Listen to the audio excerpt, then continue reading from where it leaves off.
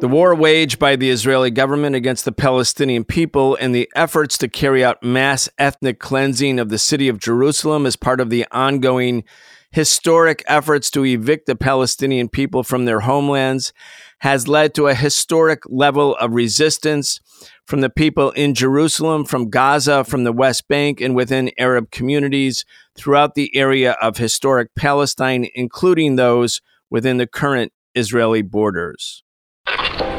We need a new system. We need a new society. We need to demand that which may have sounded impossible even a few weeks ago, but is not only realizable, but an imperative necessity.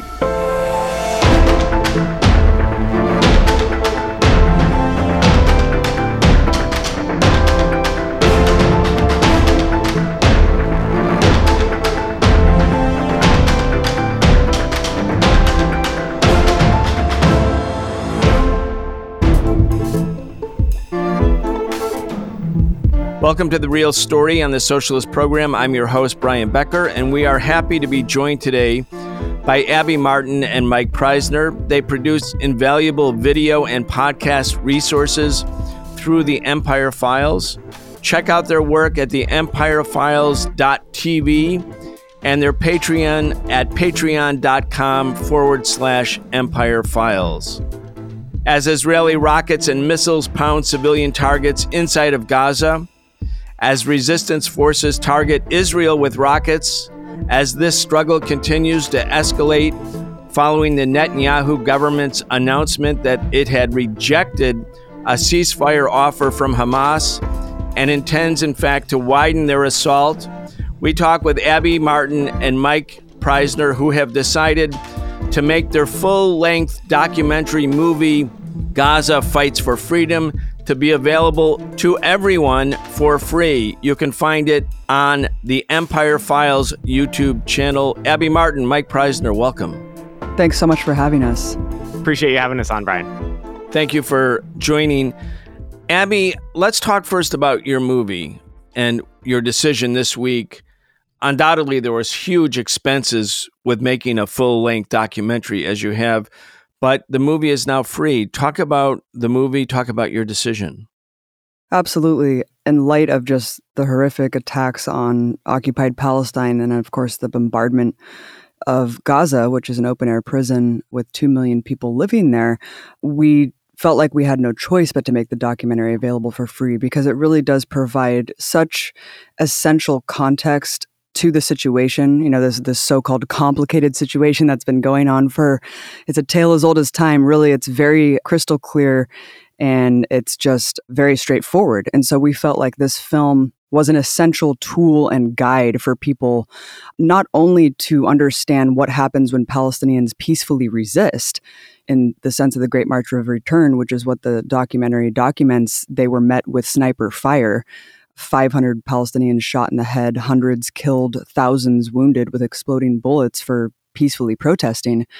But beyond that, we wanted to have this documentary available to push forward the case of Israeli war crimes, because that's really what the documentary does. Of course, it's a stunning, heroic depiction of Palestinian resistance, but really it is a clear-cut, unequivocal documentation of Israeli war crimes. And these are documented with violations of the Geneva Conventions, of protected categories under the Geneva Conventions. That is the direct targeting of children, disabled people, journalists, and medics. A couple days ago, it was, the world recognized nurses. And I think it's important to keep Razan al-Najjar in our minds. The anniversary of her murder is actually coming up on June 1st. And of course, the story of her murder and the Israeli state trying to manipulate her story and pretend that she was some sort of human shield is also documented in the film. The film is shot by Gazan-based videographers and producers, and they risk their lives every Friday going out there, dodging bullets to get this stunning, beautiful footage that you see in the film. We're very excited to release it. Our colleagues in Gaza are very happy that it is released as well.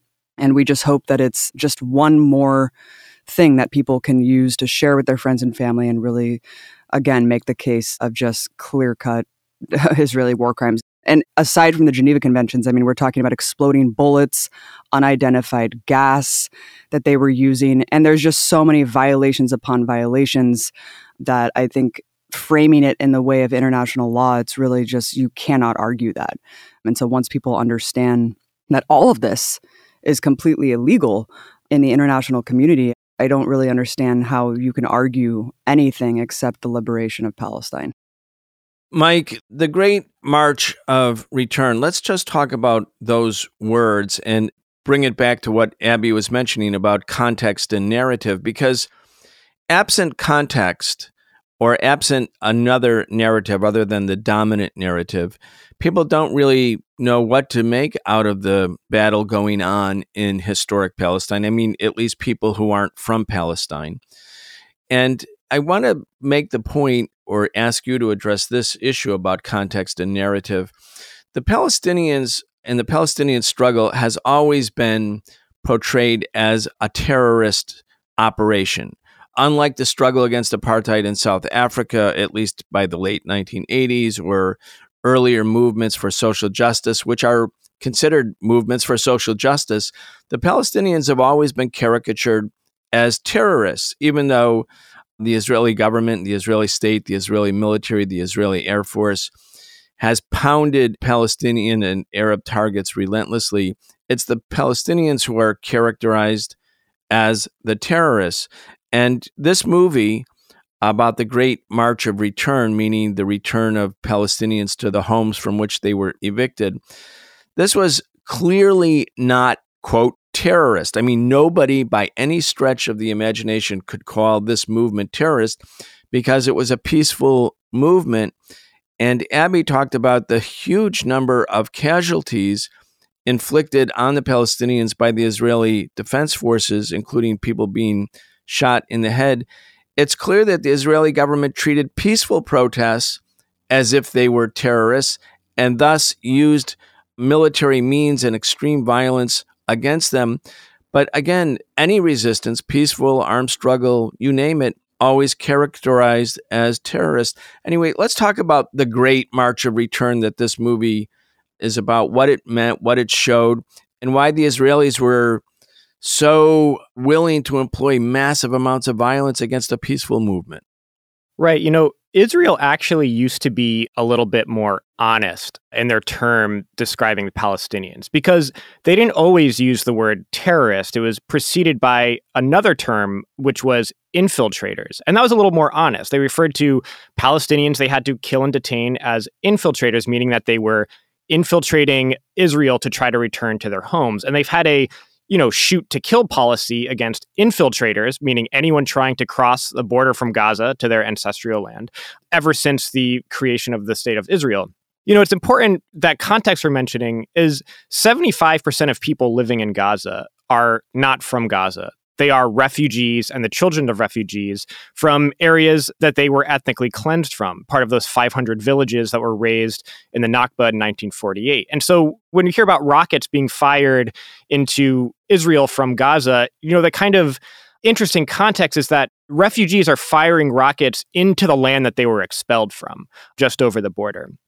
Of course, the film is important because it kind of debunks all of the things that are used by the Israeli propaganda machine, of course, echoed by not just U.S. corporate media, but by most of the politicians in Congress and in the White House. And I think the Great March is the perfect example because right now, as of this recording, 17 children have been killed in Gaza by Israeli bombs. And, the Israeli... In just the last few days. That's correct. And the Israeli propaganda machine says, well, these are unavoidable casualties. It's the fault of Hamas militants. We would never intentionally kill children. But the Great March of Return proves the exact opposite. Through the Great March in 2018 and some of 2019, 35 children were killed, but not killed by shrapnel from bombs in the middle of a war or anything like that. There were children who were directly targeted by Israeli snipers. And, sniper rifles have an effective range of, something like 2,000 meters. But these children were shot from a distance of 100 meters away, 200 meters away, children as young as 11 years old, but many who were 12, 13, 14. directly targeted by Israeli snipers, and not for, breaching the fence or posing an imminent danger to troops or escaping from Gaza into Israel. I mean, these were children who were just standing, 100, 200 meters from the fence, just at the demonstration, and were directly targeted by snipers and shot directly in the head and killed. There's no explaining away something like that. And so when you focus in on the Great March as a kind of example of what happens when Palestinians do peacefully resist, that is your answer.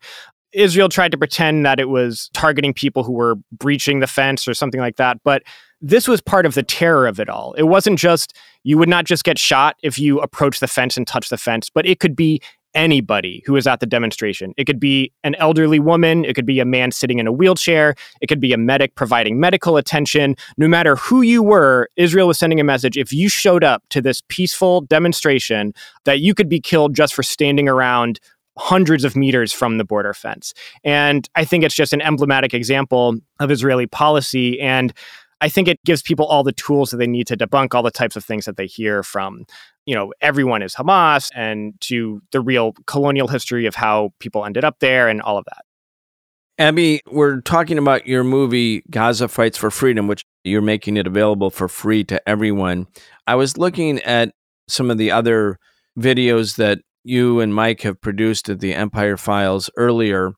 One is called How Palestine Became Colonized. I want to play a clip from that, but before I do, one of the points that you make is that, and I think it's more towards the end of the video, is that the Palestinian people's consciousness as a people is so associated with enduring resistance that the consciousness, the endurance of this consciousness has allowed the people to exist in a way, because part of the goal of the Israeli settler project, and you can see it in 1948 and 1956, of course, in the 1967 war, the 1973 war, the many wars that have happened even since 2000.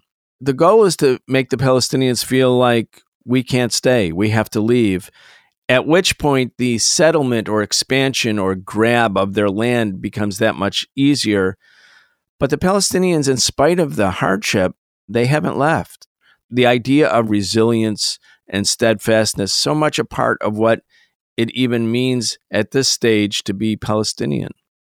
And that's why they say existence is resistance, because that is the intent of this apartheid settler colonial state, is to wipe not only the remaining Palestinian land and people off the map, but the erasure of the culture in general. I mean, that's why they say Palestine as an entity doesn't exist, which encompasses everything that contains: the literature, the music, everything that you can say is historic Palestine is not recognizable to the people who are trying to brutally colonize it.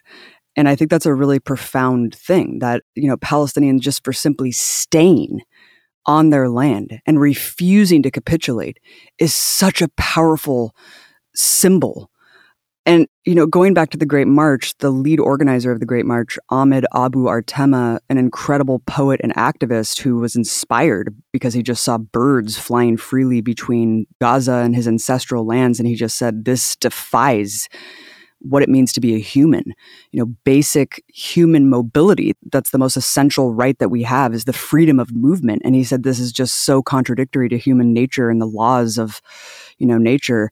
And what his intent was, and this is what he posed initially, was to set up tents in an Occupy style encampment right outside this artificial border fence to draw attention to their struggle as refugees. 70 years later, he said, we have the right to return under this UN Resolution 164. And he said, setting up these tents to show people that, hey, we're still refugees, and to try to build pressure from the international community. But even Israel couldn't have that symbolic victory. And so, of course, devastatingly, we saw what happened next.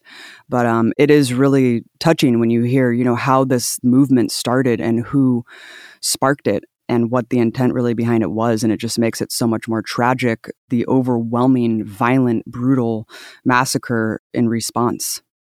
Abby, just to stay with us for a moment, Let's just review again the statistics. How many people were shot? How many were killed? You mentioned it, but I want it to sink in for the audience.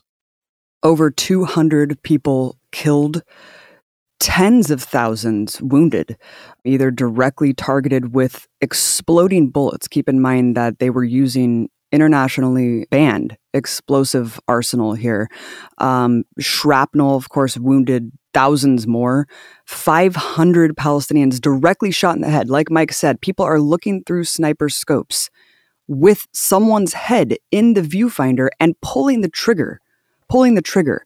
0 Israeli casualties throughout this entire thing. Keep in mind that, of course, the media always paints it in this passive voice that Palestinians just died. They just up and died. Well, how did they die? They were murdered. And it always paints it as just this clash between two peoples. But really, especially during the Great March of Return, I'll never forget how the corporate media was depicting it. And it was just so beyond the pale that they could actually paint a massacre, like on that bloody day in May of 2018 when 63 people were mowed down with sniper fire in one day. And these are Israeli soldiers perched behind sand dunes. As Mike said, people were hundreds of meters away, people smoking cigarettes, people passing out sandwiches. We document some of these examples in the movie. It's all taken from this UN report that really cited all of the casualties and statistics, and it is just absolutely shocking when you see what the people were doing when they were killed, what these children were actually doing when they were killed.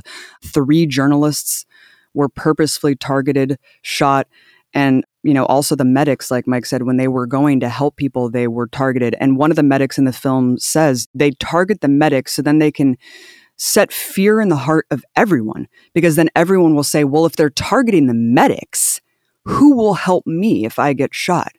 We won't be able to get aid. So, of course, that will make them not want to go anywhere near these protests again.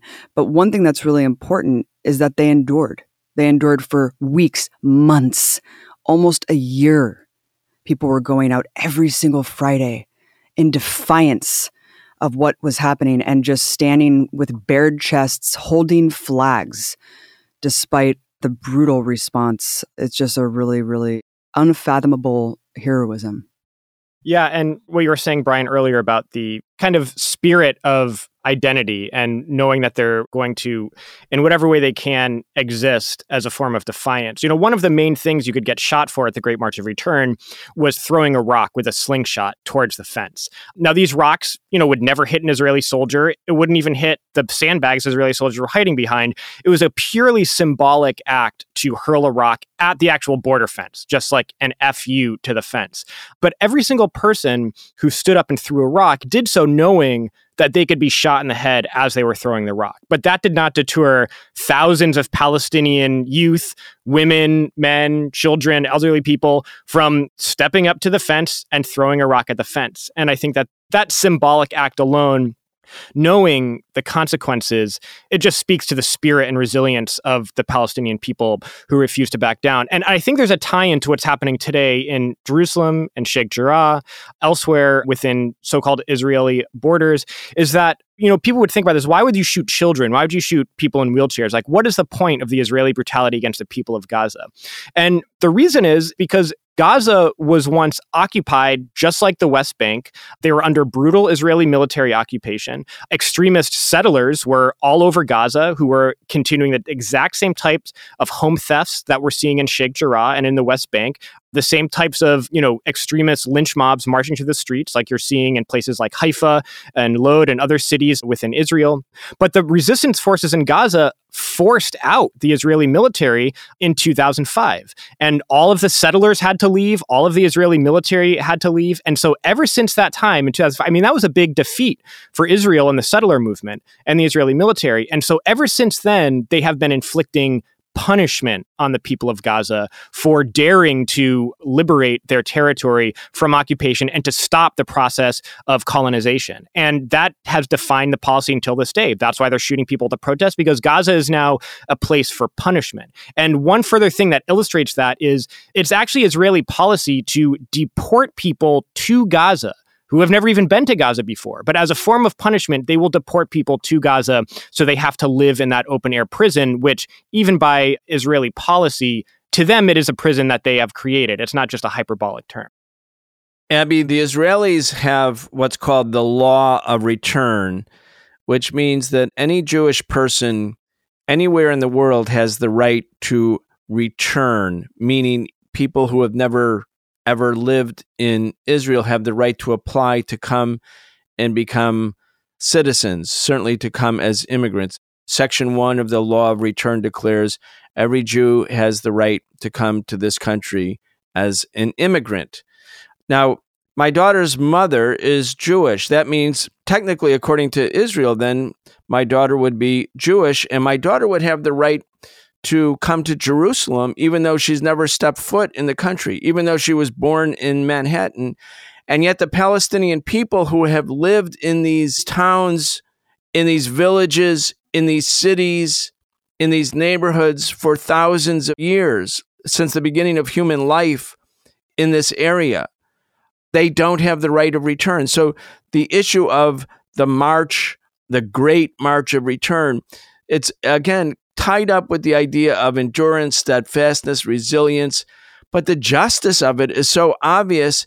And yet, again, the narrative presented in the West as that the people who are fighting to return, the fighting to go back to homes from which they were physically and violently evicted, that's an act of terror. I mean, it's quite amazing. And I don't think any other country in the world would be able to get away with this narrative and get away with it in such an unchallenged way.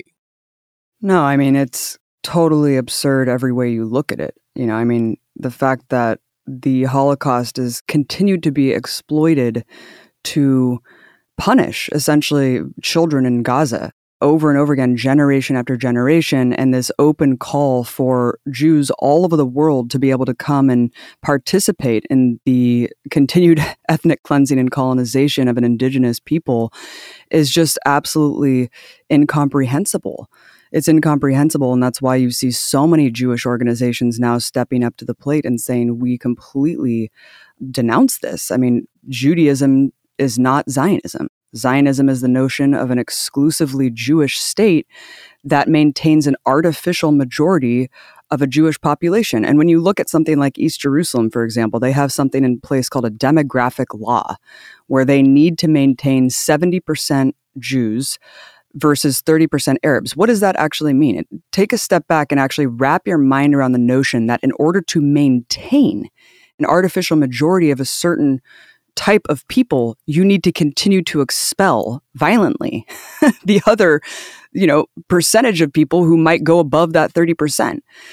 And that's just truly astounding. I mean, the fact that there's billions of dollars put into these birthright tours and propaganda effort to convince Jews all over the world that they have a home based on ancient biblical texts that somehow overrides actual existing Palestinians with roots in the land that we can see right now.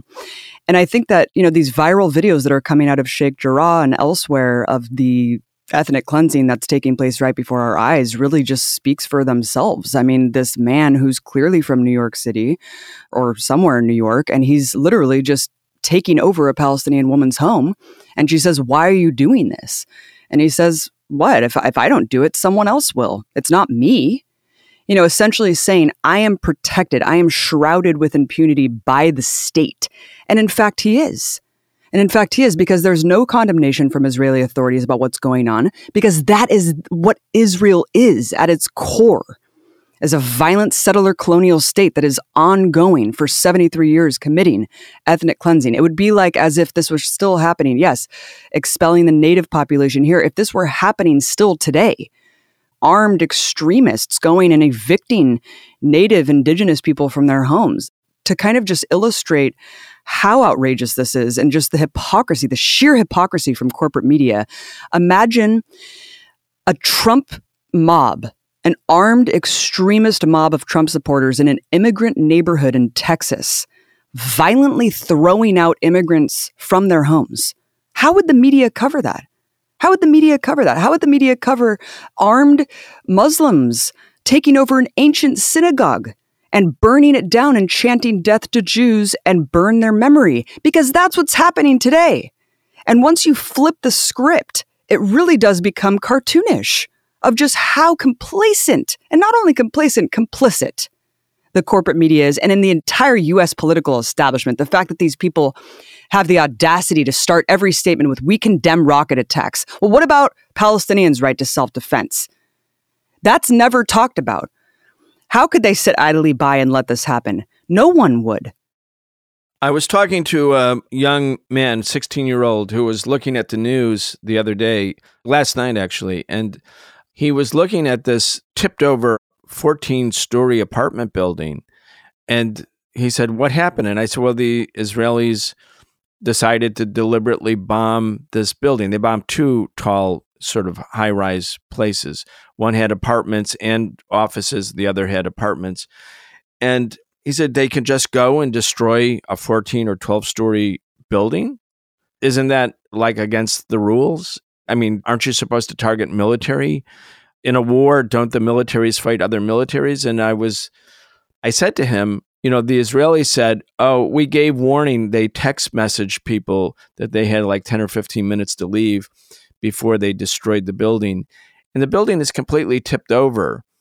And Mike, the journalist reporting on it, they couldn't mention that attack without also saying that, 3 Israelis were killed somewhere else during a rocket barrage that was fired from Gaza.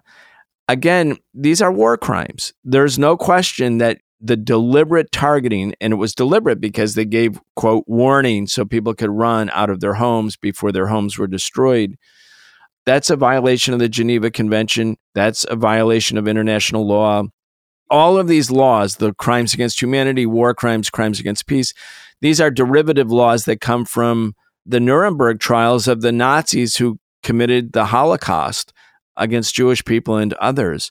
Anyway, let's just talk about the direct targeting of civilians, again, for the same purpose. Right. A lot of the civilian casualties, they say that they're collateral damage because they were near Hamas military positions. But Israel regards literally every inch of Gaza as a possible Hamas military position. Not only that, but when Israel carries out targeted assassinations with these, massive missile strikes, a lot of times it's of the home of a Hamas official, Hamas being the elected government in Gaza. So they are very much political assassinations, but no, they'll just drop a bomb on his home, with his family inside. And so that's not exactly a Hamas militant fighting an engagement and then his children are nearby. It's people who are at home and the entire family is killed. But, of course, Israel's excuse always is that these are human shields, that Hamas is conducting military operations near civilian areas. Now, Gaza, of course, is a very tiny place that has the most densely populated city on the planet. And so, it would actually be impossible for any military to operate there without being somewhat near civilian population. But Israel knows what it's bombing, just like it bombed that residential tower. It knew that it was a residential tower. It knew that there was journalist offices there and so forth. But I just want to flip that over because Israel also has military bases that are right in the middle of residential areas. In fact, the biggest military base in Israel is completely surrounded by apartment complexes and houses and things like that. And so when Hamas shoots missiles at military targets in Israel, which it very much does. In fact, it's been somewhat successful in recent days in doing that. It hit an Israeli ammo depot, it hit an Israeli military position, and so it, of course, is aiming at Israeli military targets. But when those rockets land outside their target and hit Israeli houses or apartment buildings, no one says Israel is using human shields by putting its military bases in a residential area. You're mentioning the way that it was covered, the toppling of these residential towers, which, of course, Israel actually has promised to do more of after that was done. They said that they are going to keep toppling towers. They always have to couch it in something else. And it's this necessary self-defense. But I think anyone can see through that. And the only people that don't are, deliberately trying to twist the reality. And just one more point. Every time that one of these towers or apartment buildings are demolished, people have to keep in mind that these are dozens of people, hundreds perhaps, that are homeless. They can't rebuild in Gaza because every single thing that comes in and out is controlled by the Israeli military. And so that's why Gaza is still in the state of rubble back from the 2014 bombardment that killed 2,200 Palestinians, 500 children. So that is the state where you cannot bring in actually construction materials to rebuild some of this architecture. And one more point about the Al Sharok Journalist Tower. This was another tower that was leveled, completely leveled, housed international media agencies, Brian. And, I just think back to 2012 during Operation quote unquote Pillar of Defense, also called Operation Pillar of Cloud, very bizarre, surreal names to, justify what's going on. But when I was working at Russia Today, they shelled one of the floors in this journalist tower and blew off the leg of an RT cameraman. At that time, that week, I had been covering daily all of the war crimes that Israel was committing in a pretty, obvious way. I was taking a very obvious side in the coverage. So once they did this, my boss actually asked the Israeli government for a statement of why they actually bombed the journalist tower, knowing that this housed international media agencies. Avito Lebovich, the IDF spokesperson at the time, said, quote, "We obviously knew there were journalists in the building. RT has taken a side in the coverage." I mean, wrapping your mind around that explicit admission of a war crime, and moreover, almost a threat. If you don't sympathize or paint Israel as somehow the victim in all this, we will target you and potentially kill you, because they don't care if you're a journalist, a medic, a civilian, a child. Everything in Gaza is considered a Hamas target because Hamas simply rules the strip. It would be as absurd as just saying we have the right to bomb anywhere in America because you guys elected Trump. It's just beyond the pale. Yeah, I want to also help everyone understand how this bias and support for Israel from the U.S., it's not accidental, and it can't be attributed, as it sometimes is, simply to the power of the so-called Israeli lobby, even though that is a very powerful lobby here in the United States. From the beginning, Israel and the Zionist movement, again, as you said, Abby, which tries to conflate Zionism with Judaism or with the Jewish people, which I think insidiously took the symbol of the Star of David as the national flag of this colonial settler regime and government, so as to conflate Judaism and Jewish people with the state of Israel and its policies, and something that Jewish Americans in larger and larger numbers are completely rejecting today, especially younger folks. But I think that it's important for everyone to understand that the bias for Israel is because Israel and the Zionist movement has, from its beginning, been an extension of Western colonialism into this part of the world. Western colonialism dominated China, it dominated India, Indonesia, all of Africa, with the exception of Ethiopia, Latin America, and it also dominated the Middle East. The Balfour Declaration by British colonialism that gave Palestine, or part of it, to the Zionist movement for a homeland for Jewish people, that was the British colonial project. They didn't do it because they suddenly cared about Jewish people. They were involved at the time of World War I, or the end of World War I, or as it began to end, with the French colonialists, with the Tsarist Russia, in terms of how to redivide the predominantly Arab-speaking lands of the former Ottoman Empire, as the Ottoman Empire was being defeated in World War I, so that they could colonize it themselves. The Empire Files, and both of you made this Gaza Fights for Freedom, but you have many other important videos on the Middle East, on Palestine.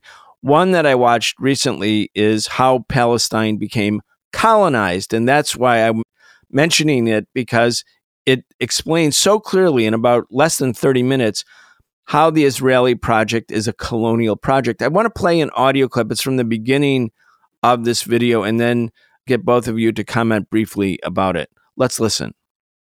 For 2 weeks, the Empire Files team traveled the West Bank and Palestine. What we saw was one of the biggest human rights disasters on the planet, a brutal and growing military occupation that thrives off U.S. sponsorship, soon to be strengthened even more by another $38 billion in U.S. tax dollars, the largest military aid deal in history. This stark reality is never taught to us in school, and whenever we do hear about Palestine in the media, it might as well be directly from the Pentagon. It's a place the majority of Americans only get a first-hand look at on so-called birthright tours, which sell Israel as a fun, peace-loving country, living under threat of genocide from Muslims. The side we saw was very, very different. But the truth is actually much clearer. And before we show you what we saw on the ground, we must go back to understand the real history of how things got to where they are today.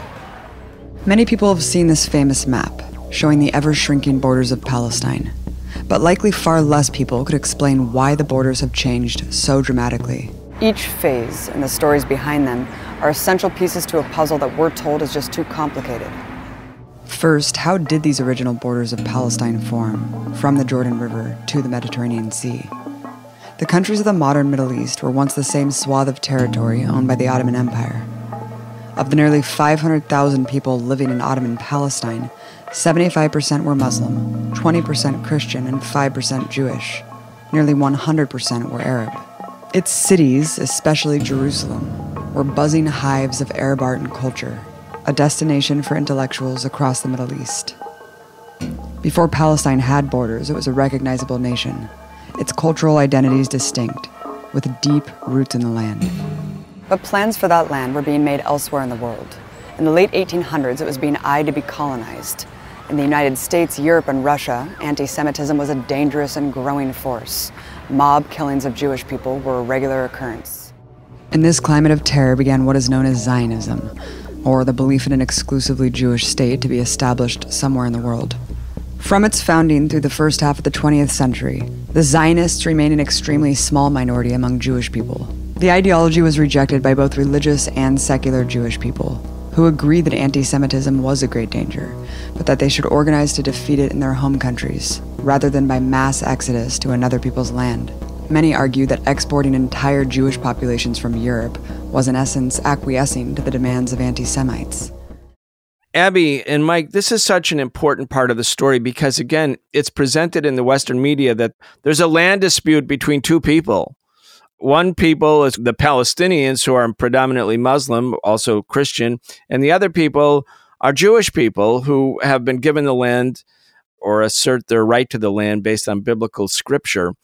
But essentially, it's an ongoing, age-old struggle between people. But in fact, the people, Muslim, Christian, Jews, and others in historic Palestine actually lived in peace for a long time until this colonial project began.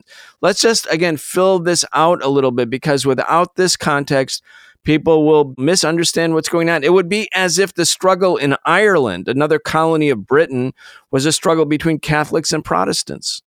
Yeah, there's so much history there, which is all very important. As it pertains to Gaza specifically, we talk about a great degree of peaceful coexistence and neighborly hospitality by the Arab population when Jewish settlers started coming there, to the point where, in Sderot, which is a city bordering Gaza, which is home to the Sderot cinema, where Israelis set up couches and eat popcorn while they watch Gaza be bombed right over the border.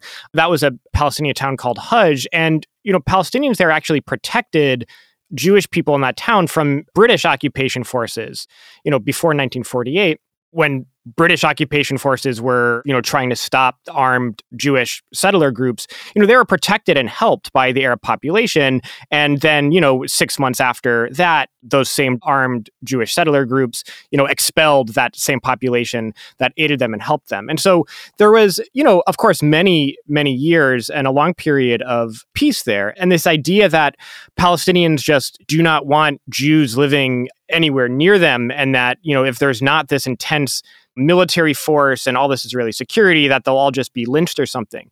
That was not our experience. When we were in Palestine and we were in villages that were actively being taken over by Israeli settlers, and this is an ongoing project. You touched on it, the very beginning of it in that clip, but when you actually see it, when you see that nearly every Palestinian village within so-called Palestinian territory, right, where the Palestinian state supposedly is, almost everywhere you'll have an Israeli trailer or house or some kind of outpost on the highest hill in a Palestinian village. And then that begins the process of regularly coming down, attacking Palestinian homes, trying to drive out the people. And then eventually the military will come and serve a demolition order to a family or a shopkeeper, and they'll have to leave. The home will be bulldozed, and that will make way for the settlement. And so it's ongoing everywhere. Even in Ramallah, which is like the one place you can really breathe in the West Bank. We were sitting on the rooftop of a friend's apartment building, and you could just see, maybe half a mile or a mile away, the lights from the settlement that was growing closer and closer to them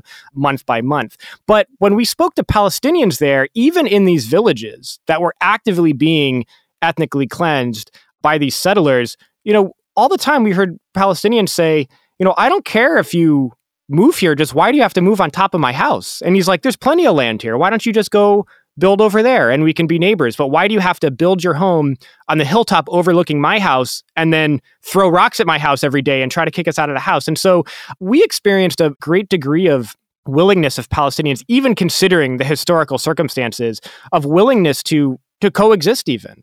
But the demand is for equality. The demand is for equal rights. And that's what the struggle is over, is to be treated equally. Now, when we went into Israel, to Tel Aviv, to West Jerusalem, that was absolutely not the type of language. We heard the exact opposite language. We heard the type of language that Palestinians are depicting as talking about Jewish people.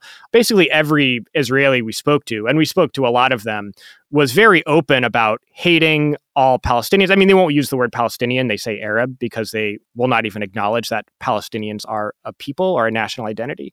But all of them were very clear in saying that all of them just need to get out or we should kill them all.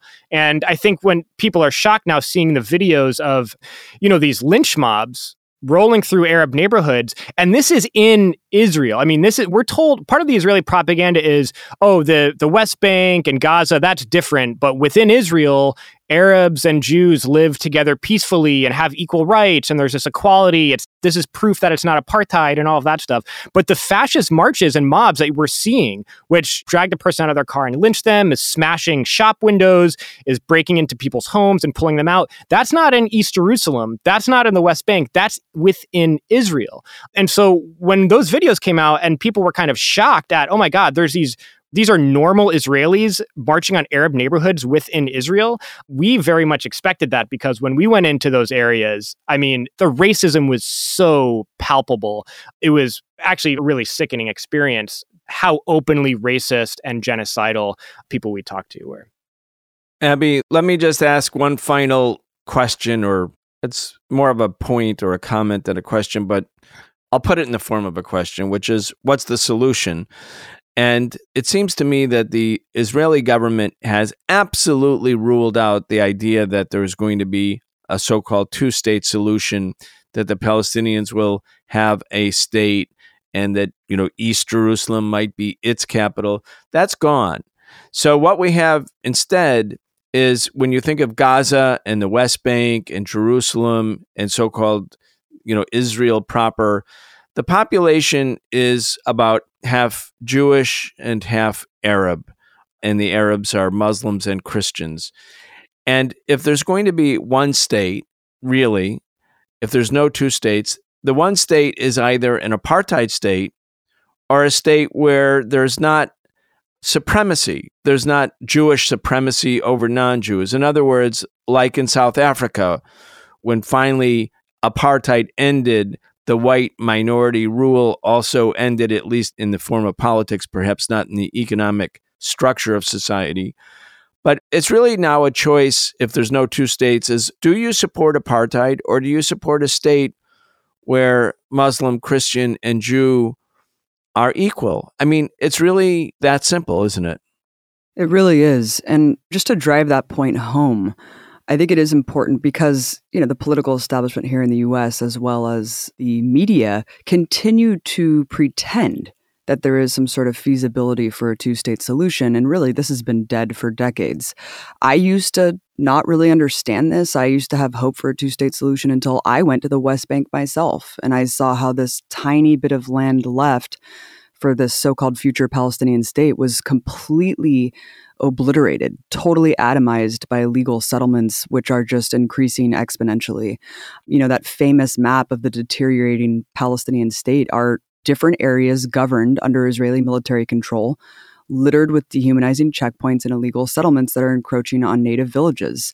And once you can understand that, you understand that there is only one solution, Only one solution. And, Israeli government officials haven't even acknowledged the two-state solution for quite some time. I mean, you have Netanyahu constantly, openly saying that they're planning to annex the entire West Bank. They don't even pretend anymore. So it is just perplexing that the U.S. continues to keep this facade up. But yes, one-state solution is the only way forward. And, there was recently a poll done of Americans, and I forget what the polling company was, but once you explain this to people, because this is what the poll revealed, is once you explain, do you want people to have democratic rights? And everyone's going to say, yeah, right? I mean, America's founded on this notion of freedom and democracy, and we're pounded with that all the time. In fact, our government uses that as the pretense to continue to invade and overthrow other countries that are so-called authoritarian. So once you explain the situation in 48 and what's happening in occupied Palestine, everyone will just say, yeah, of course, we want people to have rights and actual democracy, right? One person, one vote. And if you explain that there are currently 5 million Palestinians, 3 million or so in the West Bank, 2 million in Gaza, that are forbidden to have basic fundamental human rights that, pertain to like our so-called democratic values, I think people would just be like, yeah, of course. And that's exactly what this poll revealed, is that the vast majority of people said, yeah, there should be one state with equal rights for all. And, of course, the Israeli lobby and government and politicians like to pretend that the boycott, divestment, sanctions movement, as well as Palestinian solidarity movement writ large, are saying to abolish, the state of Israel, that they want to expel all the Jews and they don't believe that Israel has the right to exist. And, of course, Israel in its current form doesn't have the right to exist. This exclusively Jewish supremacist state that is committing brutal atrocities and ongoing ethnic cleansing, expelling an indigenous population. I mean, these are war crimes. We've already discussed that. So it is so dishonest and so disingenuous to not paint this as what it is, because no one's saying expel the Jews. No one's saying people who are there don't have the right to exist. Everyone in the movement, and what BDS explicitly calls for, is the fall of apartheid. This is even what, this notorious kind of centrist organization, Human Rights Watch, has finally come out and said. The ICC has finally said they're ready to investigate Israel, and of course they're running scared. The time has finally come where you cannot deny the reality anymore, that Israel is an apartheid state, subjugating millions of people. It does not have the right to exist in its current form, and we need to end apartheid and have one state with equal rights for all. And that is why we are adherents to the BDS movement. We encourage all American citizens, because of course all of this is being subsidized by our tax dollars here to the tune of $10 million every single day. We encourage American citizens, we're children of the empire, to go out, link these struggles together, whether it be police brutality in the U.S., police are trained by Israeli military forces, whether it be immigrant children at the border caged by Israeli military technology. All of these things need to be linked together.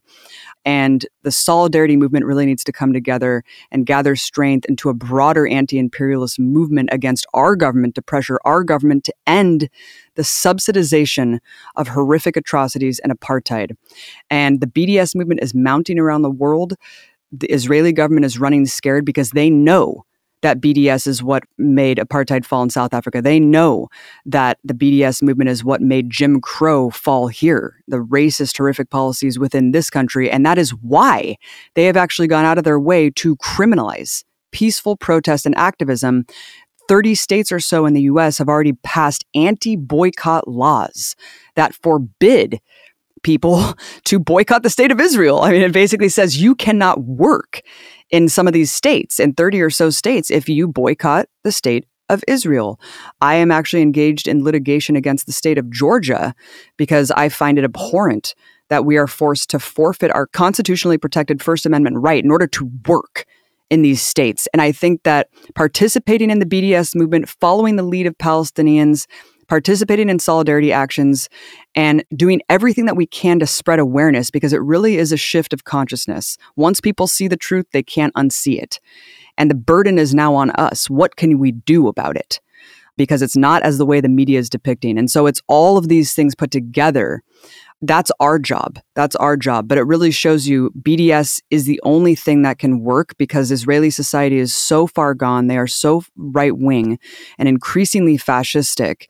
And we see this reflected in poll after poll. There is no hope from within Israeli society. And that is why the call to mount this pressure from the international community is really the only way forward.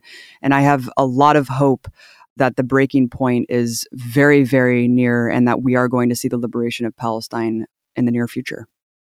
We were joined by Abby Martin and Mike Prysner. They produce invaluable video and podcast resources at the Empire Files. Check out their work at theempirefiles.tv and go to their Patreon page, patreon.com/The Empire Files. Abby Martin and Mike Prysner have decided to make their full-length documentary movie, Gaza Fights for Freedom, available to everyone for free. You can find it at the Empire Files YouTube channel. You've been listening to The Socialist Program with Brian Becker, where we bring you news and views about the world for those who want to change it. If you enjoyed the show, subscribe on your favorite podcast app and follow us on Facebook, Twitter, and Instagram. We can only continue our work bringing you high-quality news, analysis, and history with the support of our listeners. Connect with us and become a patron at patreon.com/The Socialist Program and receive an invitation to participate in an exclusive monthly seminar with Brian Becker.